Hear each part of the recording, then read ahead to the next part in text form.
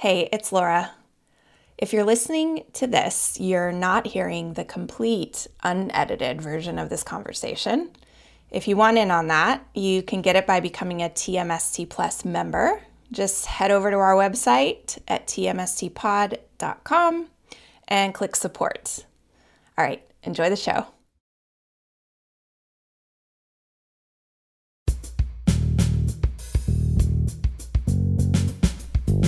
Hey, Laura here. Oh my goodness, did I love talking to today's guest. Loved it. I've known about Nadia and her work for probably over a decade, and she's always felt like somebody I just knew I would love talking to and hanging out with. And I was definitely right, but I had no idea how much I would need this conversation. So let me introduce her. Nadia Bolz-Weber is an ordained Lutheran pastor, the founder of the House of All Sinners and Saints in Denver, Colorado, the author of 3 New York Times bestselling memoirs. She's a mother and also recently celebrated 30 years of sobriety. She writes and speaks about personal failings, recovery, grace, faith, and as she says, she always sits in the corner with the other weirdos. Nadia is probably known to many of you, and I know for others this will be an introduction. So through her actions, Nadia is a role model for speaking bravely and grappling with uncertainty. She's definitely not one of those people who tries to pretend like she has it all figured out, and that's one of the many things I loved about talking to her. In fact, her whole thing is about admitting she doesn't have it figured out and letting us into her process. I know when I first got sober, I would have loved to have been able to sit with her like we did for this taping. In this conversation, Nadia urges us to take a breath and step forward into life with courage, an open heart of acceptance, a bunch of humility, and especially a big old sense of humor. I hope you love it.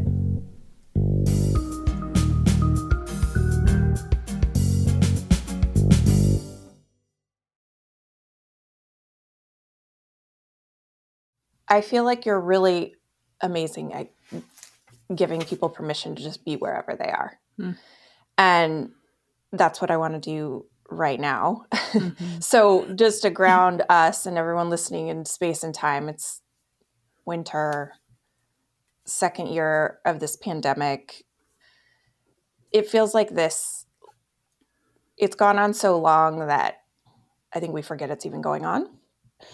We've come up with new ways to put on this, like, I'm fine, everything's fine, everything's normal face in this time. So I want to ask you, because you know, in your community and those you touch, how do you feel like we're doing overall? I think no one's doing well. And this is the thing my best friend Jody keeps reminding me.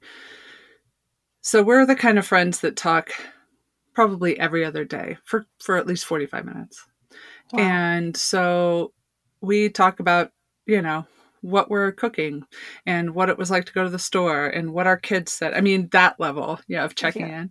And so anytime I'm like, oh, this thing happened and this person did this and it was so annoying or whatever, she goes, oh, honey, nobody's doing well. And it's just this, I don't know what to do, but have that response as often as possible right now. I went to the grocery store last week to Sprouts and I put, 6 to 8 things in my basket. And then I look over, there's one cashier, bless her heart, one with 25 carts like snaked through the store. And I just like politely put my 6 to 8 things back where I found them and left. But there are no systems that are doing well. There are no people that are doing well, organizations. And so, and it's interesting when you're someone who knows, I know a lot of other public figures. Yeah. So I know when you do a certain kind of work, other people who do the same work.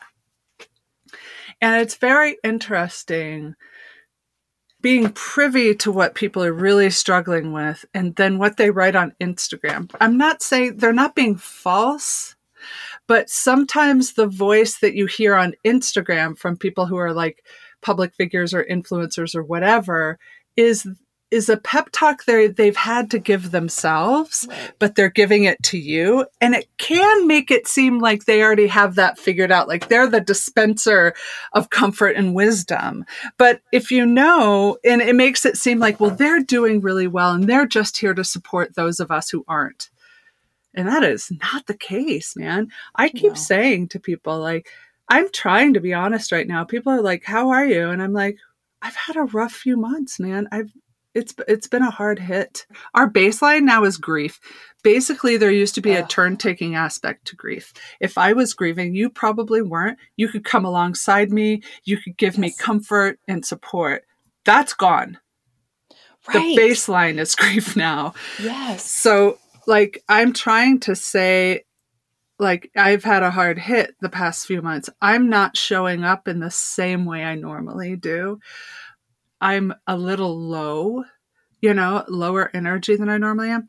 And I'm okay. And I truly am okay. Because from 30 years of sobriety, it has given me an emotional weight-bearing structure in my life. Do you know what I mean? Like, totally. It can withhold lots of weight, actually. It doesn't mean I don't feel the weight. It doesn't mean I'm not affected by the emotional weight, but I can bear a lot because it's like you become sort of anti-fragile in a sense. That's such a good word, anti-fragile. Yeah, no, I totally feel like sobriety prepared me for the past couple of years. And there were points when it was too much, there were points when it's not been okay, but I have been okay. I've been okay. Things haven't been okay, right, but I've been okay. Right. So I totally know what you mean. So how are you now? How are you doing, like, today? I'm on my girlfriend group chat, my group text with my women. One of them popped on, hadn't been on for a couple weeks, saying that they're like cautiously hopeful suddenly, like they're finally feeling some hope. And a couple of them popped on and said, I'm finally feeling hope. And I guess if you ask me how I am today, I am feeling a little bit of hope only because those women are feeling a little bit. I don't personally have any right now, but the fact that these women who are brilliant, powerful, incredible women and they're honest, they're not full of vapid optimism, right. The fact that they're willing to be vulnerable enough to say, I think I'm feeling a little bit of hope, that gives me a little. This is a theme you keep coming back to, and you actually listened to one of the Moth talks that you gave. It was about this trip you took to Jericho and riding how riding a bus off the side of a mountain was like your worst fear, like, and how you you were there with these people that you didn't really want to get to know, basically that you're not a good joiner. You keep talking about, and you do this in your writing and you do it everywhere, that you are a part of, like, you've learned to be part of, like, how did you learn that? I have a guess, but how am I? Or I don't know. Like you've learned the grace in a support system, like the rowing club.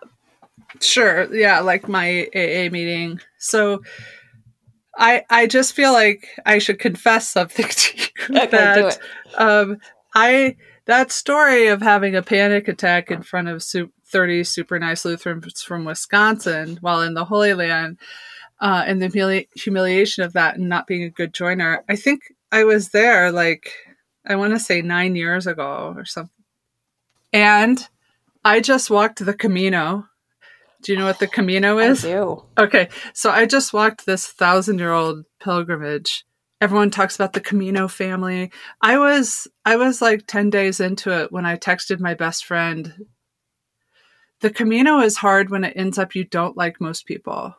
So, I mean, I am still, I eventually, 3 weeks into the Camino, took a taxi cab ahead a whole stage to get away from the people. Oh, but my heart. But I want to say something about that. Okay. The day after I broke away from the group, because I was in my head so much about these people are annoying you because you're a horrible person. Because there are other people on the trip who are unfucking bothered. They are unbothered by the Canadian mansplainer who happened to start the same day as we did and I couldn't shake off, right? They're unbothered by this. And so I thought, because they're good people and I'm a horrible person, this is why I always have this struggle. And I finally escaped. I got ahead a day, and then I did 10 days. No, actually 2 weeks, totally alone, like completely alone. And I was blissed out. Yeah. And on the first day, I started laughing. I couldn't see any other pilgrims. I was on my own. I start laughing. If somebody saw me, they'd be like, this woman's lost her mind, because I start laughing out loud and then I stop. And then I just like start laughing again. So, but the reason I was laughing is like the folly of the whole thing, the folly of thinking I will finally be a different person than I am. And I am here to report that has not really happened. And so I realized it was a moment of acceptance, actually, of myself, because I said to myself, Nadia, you are a keen observer of yourself and of other people. And maybe that's your brilliance. Mm-hmm. But maybe it also precludes you from ever successfully being part of a group. And that's okay. Oh, like, God, I love that. I'm so glad you shared that. We're going to talk about acceptance, because to me, that's like where this is all going. Okay. So I want to talk about faith. I feel like it's crazy to have you on and not just go for it. But about the comforting, grounding, as you say, like grace and grit type parts of faith. Yeah. You know, there are all these legit conversations about dividing and dehumanizing ways faith is used against people, and we don't need to talk about all that. There are places for that where that's happening, and they should be, and I've been having those actually on here too. I don't have any particular faith at all, but I am a very spiritual person, and I feel I love the word faith. So I want to talk about faith that grounds us, whether someone is in a community or not. Because I work with a lot of people in recovery. Lots of them have stuff around God and faith, and they just can't do it. Some of them don't. I feel like overall faith is not a great word for people, but it's the best word that I want to talk. I want to talk about it. I want to say faith and maybe redefine it for some people. So to start this off, so Michael, who you met, the producer, is part of your Substack community. And he pointed out that you've been thinking about how faith and prayer is portrayed on TV and films, something you've been talking about lately. And you said these portrayals are either garish and embarrassing or over-sentimentalized delusional fluff. And you said, rarely do I ever see faith portrayed in ways that are familiar to me or that feel like they have grit and grace in them. And you referenced that final prayer scene in Don't Look Up, where Timothée Chalamet's character is this unlikely source of faith and spirituality in the film. He's a great vessel for what faith could look like, because he doesn't look like anything that, that we would traditionally say. God comes in that package. Yeah, but those are the only ones I trust. I mean, when it comes down to it. Right. That's why it works. So, yep. So for people who haven't seen it, when the meteor is about to hit the Earth, the key figures are sort of gathered around this final meal, and someone suggests that it might be appropriate to pray over the meal, and he steps up. Well, we're not the most religious here in the Mindy household, but maybe we Should we say amen? Should we do that? I mean, don't look at me. I don't know how to say why you just say amen. I don't just... I got this. I got it.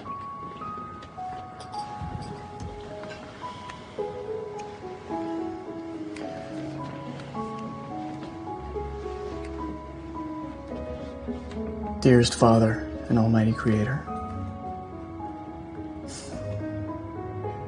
we ask for your grace tonight, despite our pride, your forgiveness, despite our doubt. Most of all, Lord, we ask for your love to soothe us through these dark times. May we face whatever is to come in your divine will with courage and open hearts of acceptance. Amen. Amen. Wow, you's got some church game. That was beautiful.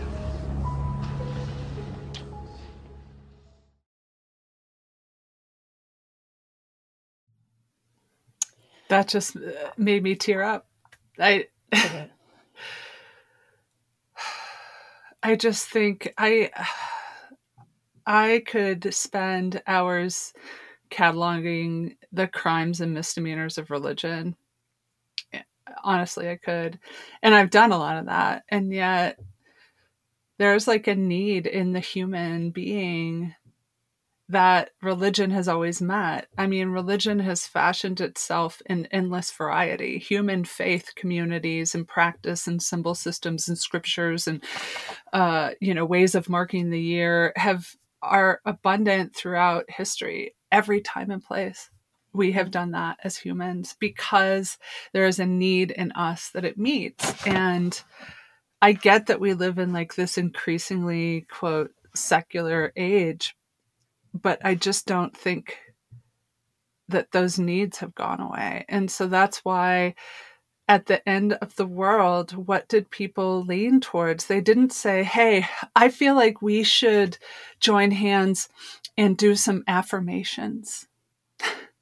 Right? Right. It wasn't power of positive thinking. It wasn't manifestate. What the fuck are they going to manifest at that point? You know what I'm saying? Jesus. I mean, it's not, you know what I mean? It's none of that. It's like falling on your knees. I love that.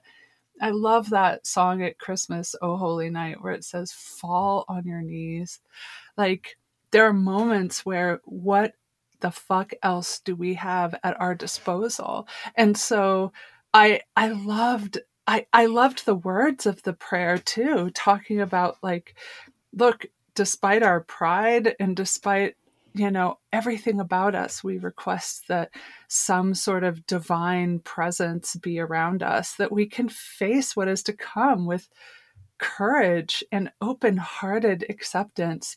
Oh, I mean, isn't that what we need right now? Is we just need some courage and open-hearted acceptance, Yeah, I think that's why, and it works somehow, it works in that movie. There's very few actually sentimental moments in it that aren't so overdone. They're meant to be parodies of whatever that is they're portraying. And that's it's a cynical movie. It's very movie. Cynical. Yeah. But that part isn't. And Jennifer Lawrence is an atheist, his girlfriend, and she leans over and kisses him and says it's beautiful. So yeah, we've tried to just get rid of religion, and you're absolutely right. It comes back because it's part of who humans are. And when we take away formal religion as we've understood it, it gets replaced with other types of religion. 100%. My friend David Zoll wrote a genius book last year called Seculosity, which is basically making the case that of what you just said, that we think we've gotten away from so many aspects of religiosity because we've exited, organized religion, but truly we're just substituting them for other things. Like instead of really trying to only think pure thoughts, now we try to only eat pure food, right? Yeah. Instead of yammering on about how much time we spend at church, it's how much time we spent at the gym. I mean, the way that we're earning our ability to think of ourselves as good and righteous, that hasn't gone away. And then leveraging that to assess how good and righteous others are in comparison to our efforts and our accomplishments in these things. That's the big payoff when it goes dark. Politics is what I think of first. You know, people will get religious in their politics, and then it's not like they have ideas anymore. The ideas have them. Yeah, it's ideology. I mean, that's why I say, like, I really do think our drug of choice right now is just knowing who we're better than. I find the ubiquity of ideology to be extremely disturbing right now. If I feel a lack of hope, it's not COVID. It really isn't COVID. It's us. It's the fact that our worldviews and our view of each other have been so manipulated for cynical gain of certain, businesses. I feel like we all need a cleanse, like a huge cleanse of all of our assumptions about ourselves and other people. And because it's just so toxic. And I don't know where the path out is, Well, I was going to ask you, how do you do it you may not know the path out. I don't know that anybody does, but how do you do it on a day-to-day level? How do you check yourself? Yeah. I mean, it's so not like creative or sexy or interesting. It's just like, I ask myself, hold on, this thing you're so upset about, is it actually happening right now? Like, Is it real? Do I know with certainty it's real? And is it happening right now? And if not, then what is real and happening right now? Like who are the people who are actually in my life, not the ones that I'm having reactions about who aren't in my life, So I just try and get back to the present moment, the present situation, sometimes even the room I'm in, Right. I mean, we don't have an unlimited amount of emotional energy in our lives, and we squander so much of it reacting to things that actually that reaction in us is very profitable to clickbait and ad revenue.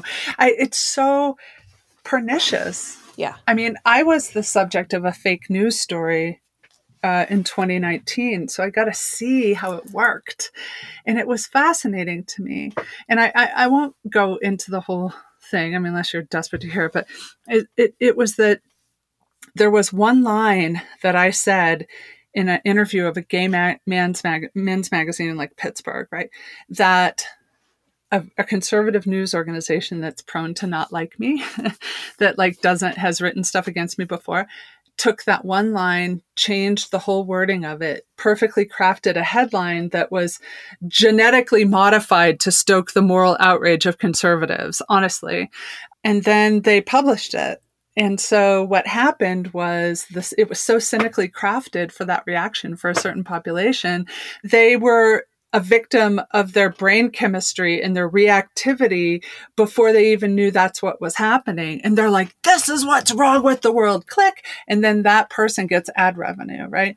And I saw it happen and I saw it spread. And then I saw different news outlets writing version of the story that this one wrote. It was so gross. And then I got this sick feeling because I was like, oh my God, how often has there been a headline that was genetically modified to stoke my liberal moral outrage? And I'm like, oh my God, this is what's wrong with the country. Click. And then that asshole gets ad revenue. And it was humbling when I realized that. Yeah. So sometimes we have these moments ourselves where we get, our pride gets interrupted, I guess.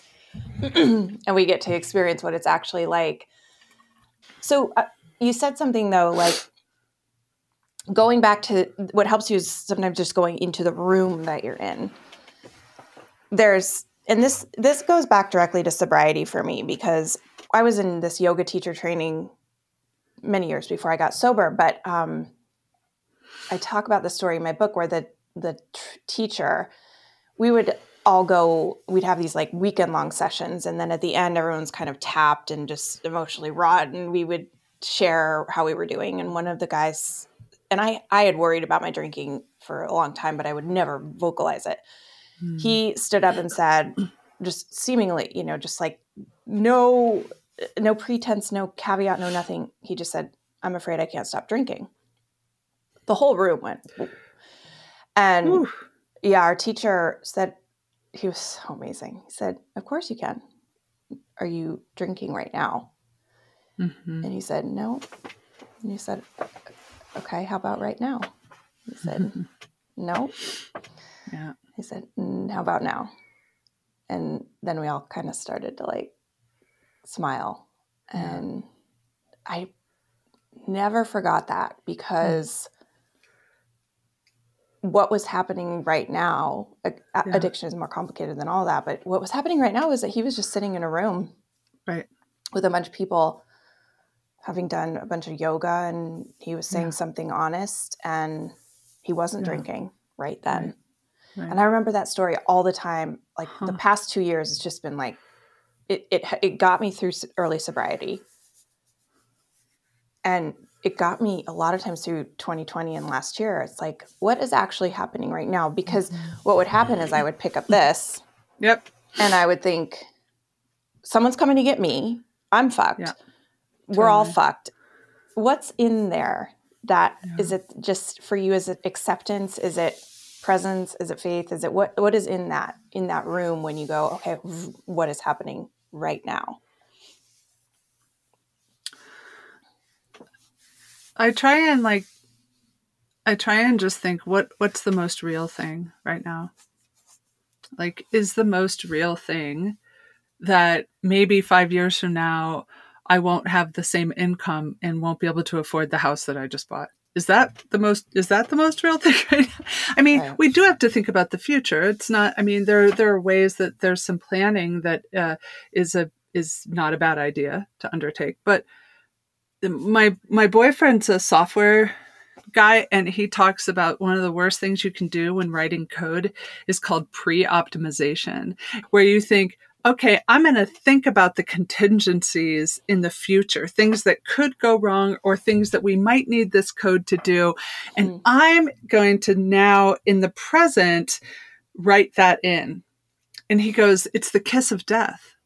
Wow. And I think that emotional pre-optimization can be the kiss of death too. It's like, I get anxious about how I might have anxiety in a situation that is coming up. That's a waste of my fucking life. Do you know what I mean? Yeah. I mean, so the ways, it really is the most basic spiritual teaching that the present moment is the most real thing.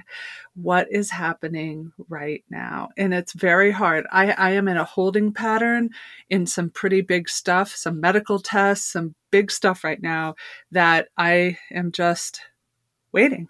Mm-hmm. Could be life-changing or it might not happen. Oof. And there is fuck all I can do about it. But I'm in the holding pattern. So it's like every time my mind starts, it's like a chew toy for my brain. I kind of go, hold on, there's stuff now I could actually have started making a soup already with the amount of time and energy I've spent either lamenting what I did or didn't do or others did or didn't do in the past, which isn't real anymore, or worrying about what I might do or not do or what might be taken away from me in the future, which is not real right now. And I mean, that's why in John's gospel, it says there's so many I am statements. Jesus says, I am this, God is this. And it's not I was this or I will be this, but the I amness of the divine, it means that it is present in the moment we're in, always. Yeah. One of my favorite sayings in the big book, which I'm not I love the 12 steps. I'm not a huge AA person, but I love the 12 steps. And one of the lines that I absolutely love speaks to this. It's, God is everything or he is nothing. What will you have it be? Because what I was going to ask you next is, what if the moment does suck? What if we do get the news? What if you sit there in the moment and you're just in extraordinary pain? What do you find there? Yeah, that's a good question. I think the best thing we can do is honor the realness of it again. Because if we try and escape, we're just sort of, anytime I don't deal with some big emotions or some big truth, I want to escape it. It doesn't go away. It just sets up a refugee camp in my lumbar usually, and I end up with back pain. So, but that's your holding house for pain. Yeah. Yeah. But the point being, like, I think the answer is the same. If that is the most real thing, then we have to acknowledge it. Like the prayer said, like, accept courage and open-hearted acceptance, of, this sucks. It's not going to suck forever. Mm-hmm. I have found even it's almost in the moments of the most extraordinary pain when I drop really all the way in, which means trying to get rid of all the stories, the spinning out. And I've been always met by what feels like God to me in that moment more than anywhere else. Far more when I'm feeling joy or when I'm feeling happy or when I'm feeling, just cruising along. It's in that suffering, in that place. Totally. Suffering. I mean, that's a sort of basic tenet of my sort of Christology, is the idea that God is present especially present and salient in not causing human suffering, but bearing it alongside of us. For being a theologian, I feel like my own beliefs have gotten so much more simple than they've ever been. Yeah, I think it's Simple's just hard though. Simple takes a lot of experience and work. Simple's not easy. Well, it was a lot of degrees to get there. yeah, and probably more life experience. But like, what it is that the mystery of the universe, it is so, those space pictures where they're like Hubble telescope pictures where they zoom out and out and out. It's like, here's our planet, here's our moon, sun, our solar system, and that's the point at which I'm like, okay, I'm good. Or maybe our galaxy. And then I'm like, I would have been a great medieval person, like just the dome. I'm very comfortable with the dome, but more than that, don't zoom out anymore, right? No, it's like an act of aggression against me when they keep going. And so they just keep going. And so then they're like, and our galaxy is part of this cluster, and that cluster is a pinpoint of this huge thing, and this huge thing. But they just keep going, and the mind cannot comprehend it. Okay.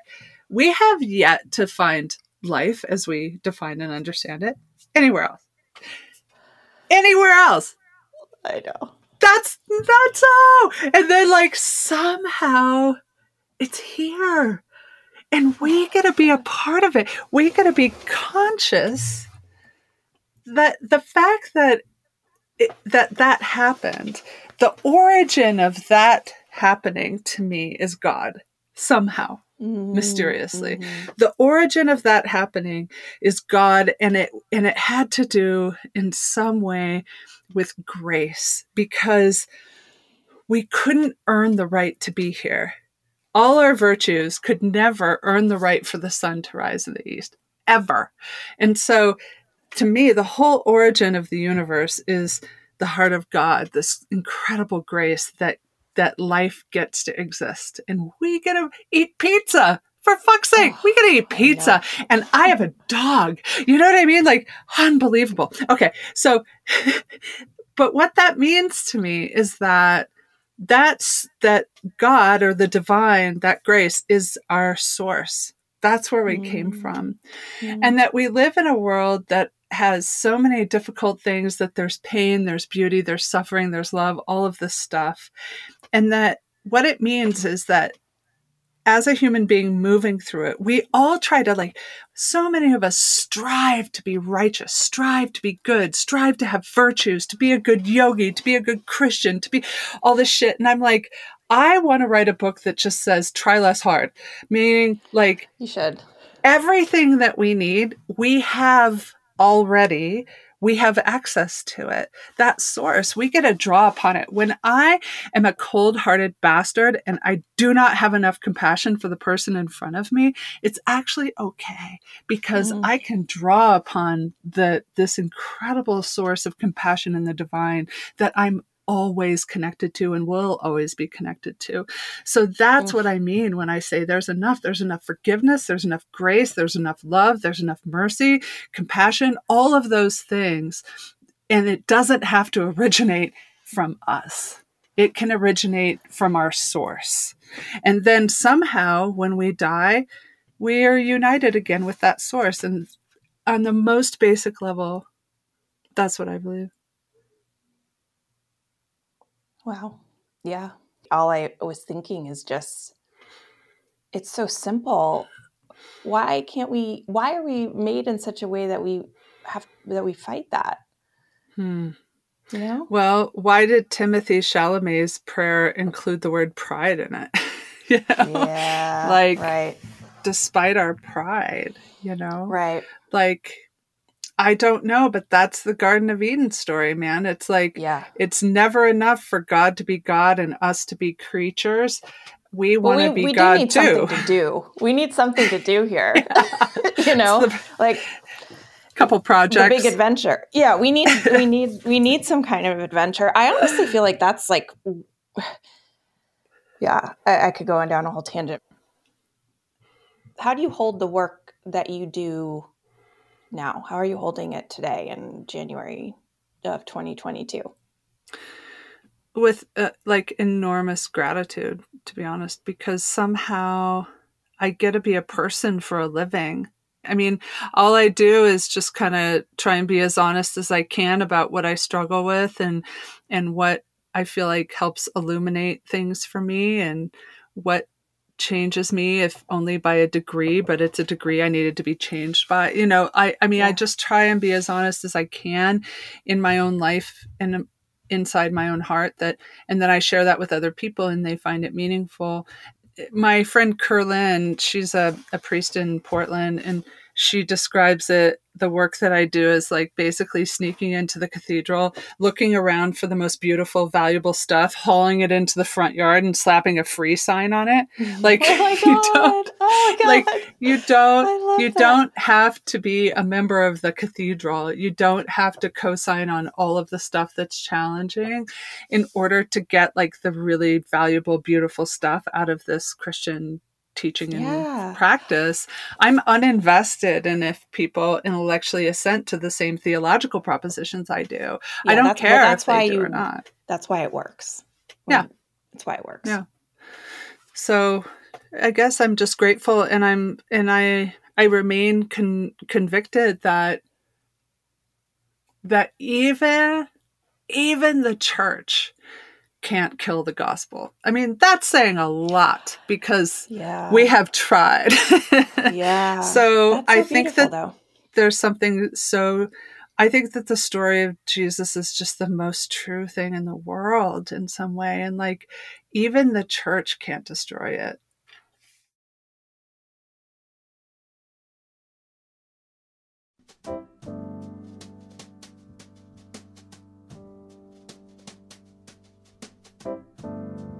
Hi, I'm Michael. I'm the executive producer of Tell Me Something True, and I co-created the show with Laura. We built TMST and our online community with the hope of creating a sane spot on the internet. We're really passionate about the ad-free nature of this work. Our belief is that this project will work best if we're not hustling to keep advertisers happy, and we keep our attention on you, the TMST community. And this is where you can play a major role.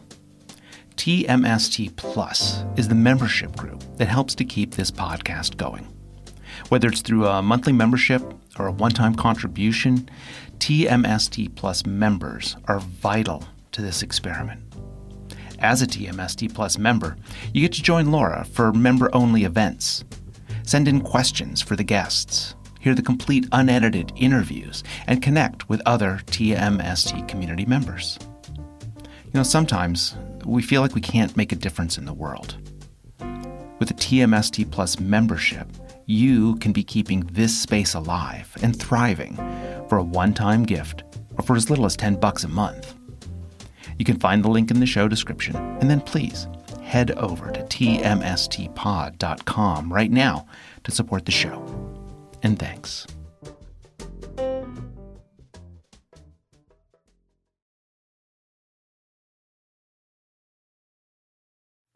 Let's go back to pride.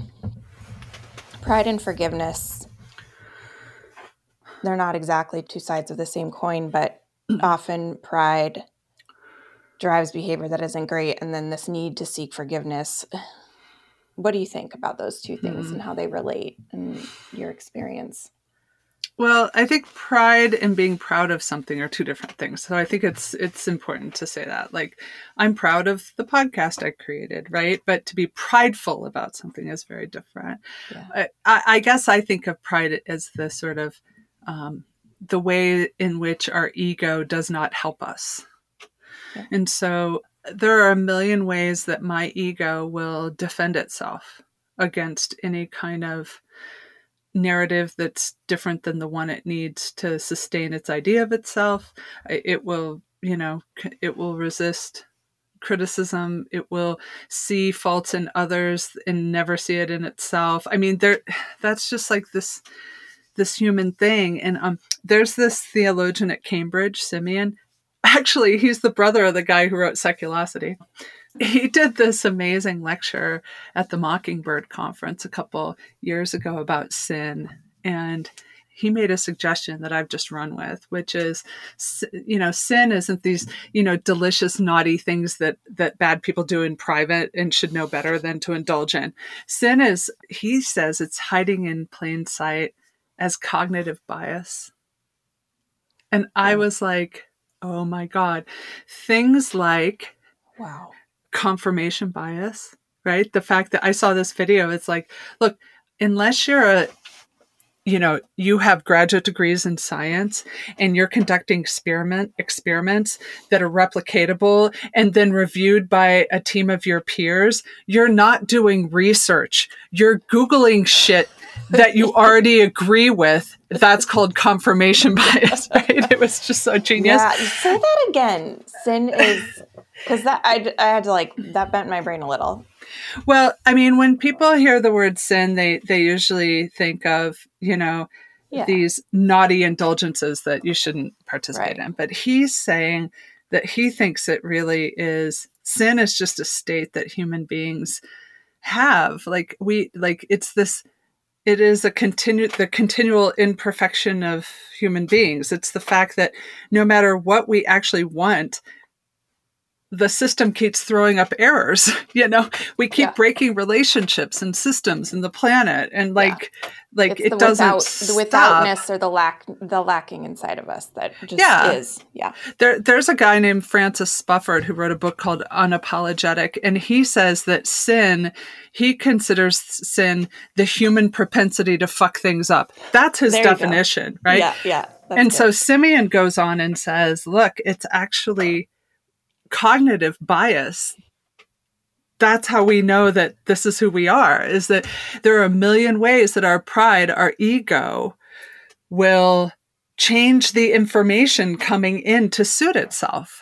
Yep. The fundamental attribution error. It's saying, it's attributing, if you get a really great job, I'm like, well, it's nepotism because she knew someone there. If I get a really great job, it's because I worked hard. Yeah. Right. So that is just part of human beings. And it's hard for me sometimes because so much of the self-help wellness community rejects any kind of human culpability. It's bizarre to me. And so I mean, being an alcoholic, I have to sort of go, where am I being self-seeking, dishonest, resentful, fearful? It's a continual assessment, honestly. And that's not low self-esteem. That's just being accurate. It's just it's being realistic. Yeah. I want you to clarify what you mean by that, the self-help and wellness industry won't acknowledge human culpability. What do you mean?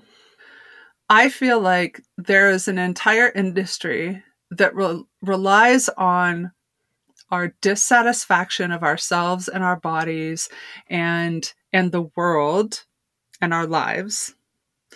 And instead of saying, there might be parts of that you created yourself, instead of saying... we don't like to hear that, right? No, instead of saying you might have some culpability in your suffering, it might only be 15%, but that's the only fucking 15% you can do anything about, right? Instead of like looking at ourselves and going, maybe they sort of offer a lot of goods and services to make you feel better about yourself instead. Yeah, okay. And I'm like, look, unless you're a single mom working 2 jobs on the verge of poverty, blah, blah, blah, I seriously doubt white women at the yoga conference, that lack of self-care is your actual fucking problem. But what do we want to hear? You know what? You just need more self-care. Mm-hmm. And it's like when your whole world is about you anyway, that's not your problem. That's not your problem. Yeah, no. We don't like to hear responsibility. Nope.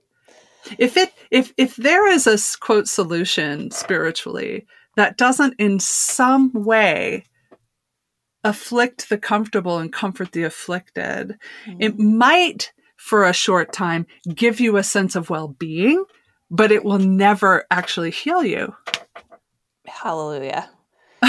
Yeah. Well, I that for me is the bottom line of recovery that I was taught by a woman who went before me.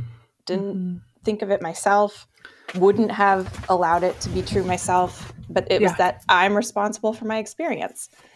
It's not my fault. Lots of things aren't my fault. My trauma's not my fault. Million other things, but I'm responsible for my experience. Right. Instead of an external locus of control for every single aspect of your life. I mean, what relief? At first it pissed me off, but then it's like, how else do you have any freedom? You don't. Or any kind of agency. You know what I'm saying? Right. Like, it's just, it is amazing. I'll tell you how I know this all to be true is because my podcast, The Confessional, I stopped doing it because it was impossible to book. It was impossible to book guests for it, to find people who had a real confession, something that was an actual confession, B, were self-aware enough to talk about their own culpability, to really dig into what stories they were telling themselves, what they learned as a result, all that stuff.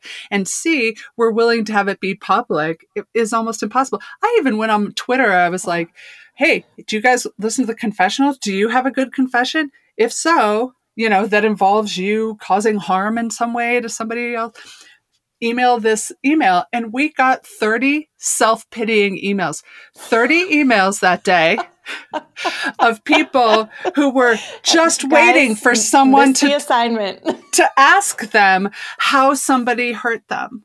And those stories are readily available to us at all times. Yeah. And there is a part of our process where you have to go, yep, this happened. I'm going to tell the truth about that. But victimhood is optional. Oh. It is. Mm-hmm. It truly is. And that's not blaming the victim. That's saying you are so much more in your life than that one thing that somebody did to you. Also, take some responsibility for your life now. Yeah. You can. It's also, I mean, we could go on about this for hours, but it's the only self-respecting message to give anyone too, you know? So.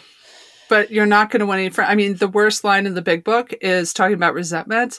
And it says, if you look back far enough, you will find that at some point in the past, you made a decision based on self that put you in a position to be harmed. I'm like, you will never become an influencer on Instagram with that kind of shit. Never. No. Never. Nobody's going to be like, yeah, bitch. Yes. This. Thank you. Fire emoji. Yes. Yeah. Nope. Louder. No. Nope. People don't want to hear that. I know, it's funny. I'm writing a book right now, and the chapter that was the hardest for me to write, and this conversation is actually really helping, because it's about 9 statements. And the first one is, it's not your fault. But the second one is, it is your responsibility. Yeah. And that's been the hardest chapter for me to write. 4 months, just giving myself the permission to say what I feel is true, because I know the feedback will be everything you're talking about. But you know what I want more than anything? More than a feeling of well-being, more than higher self-esteem. You know what I want more than anything? Fucking freedom. I want freedom. I want to be free from my shit. I want to be free from my resentments. I want to be free from the things other people did that hurt me. I want to, all of it. I want to be free from all that bondage, more than I want, a sense of well-being or affirmation. Yeah. And it's like, this is, instead of having a culture of real, true honesty, we have this culture of affirmation. And it's fine. It's not horrible. Only gets you so far. Speaking of freedom, what does freedom look like to you now? What does joy look like to you now? Oh, that's a good question. Today. We'll just go with today. Yeah. A lot of it is acceptance. It really is. Like, there's a thing in the big book, it says we ceased fighting everything and everyone, And so there are things that I cannot, it's that serenity prayer thing. There are so many things I cannot change. So I think this acceptance, this going, because again, when I say being in the present moment, what's the most real thing? All those things are just true. And so any fighting I do about what's true doesn't get me very far, but it really distracts me from what might be true in the moment that is beautiful. And I'm not noticing it because I'm too wrapped up in something else, There is always an invitation in the present moment. There's some invitation to notice something beautiful, to be grateful for something that you forgot to notice that day. There's always that. It's so simple. So like my whole like joy, happiness, hope, there's nothing terribly extravagant about it, man. It is really the simple stuff. And I was listening to a happiness researcher saying people think we will have this feeling of joy in the future when our housing remodel is finally done. When we finally replace the car, when we get that graduate degree. We think these big things out there that we want, the fulfillment of our plans and desires and aspirations, that will be the thing that unlocks this feeling of joy and contentment in our lives. And happiness researchers tell us that is not true. The thing that allows joy and happiness in our lives is how much enjoyment and contentedness do we have in our daily, regular, quotidian lives. That's it.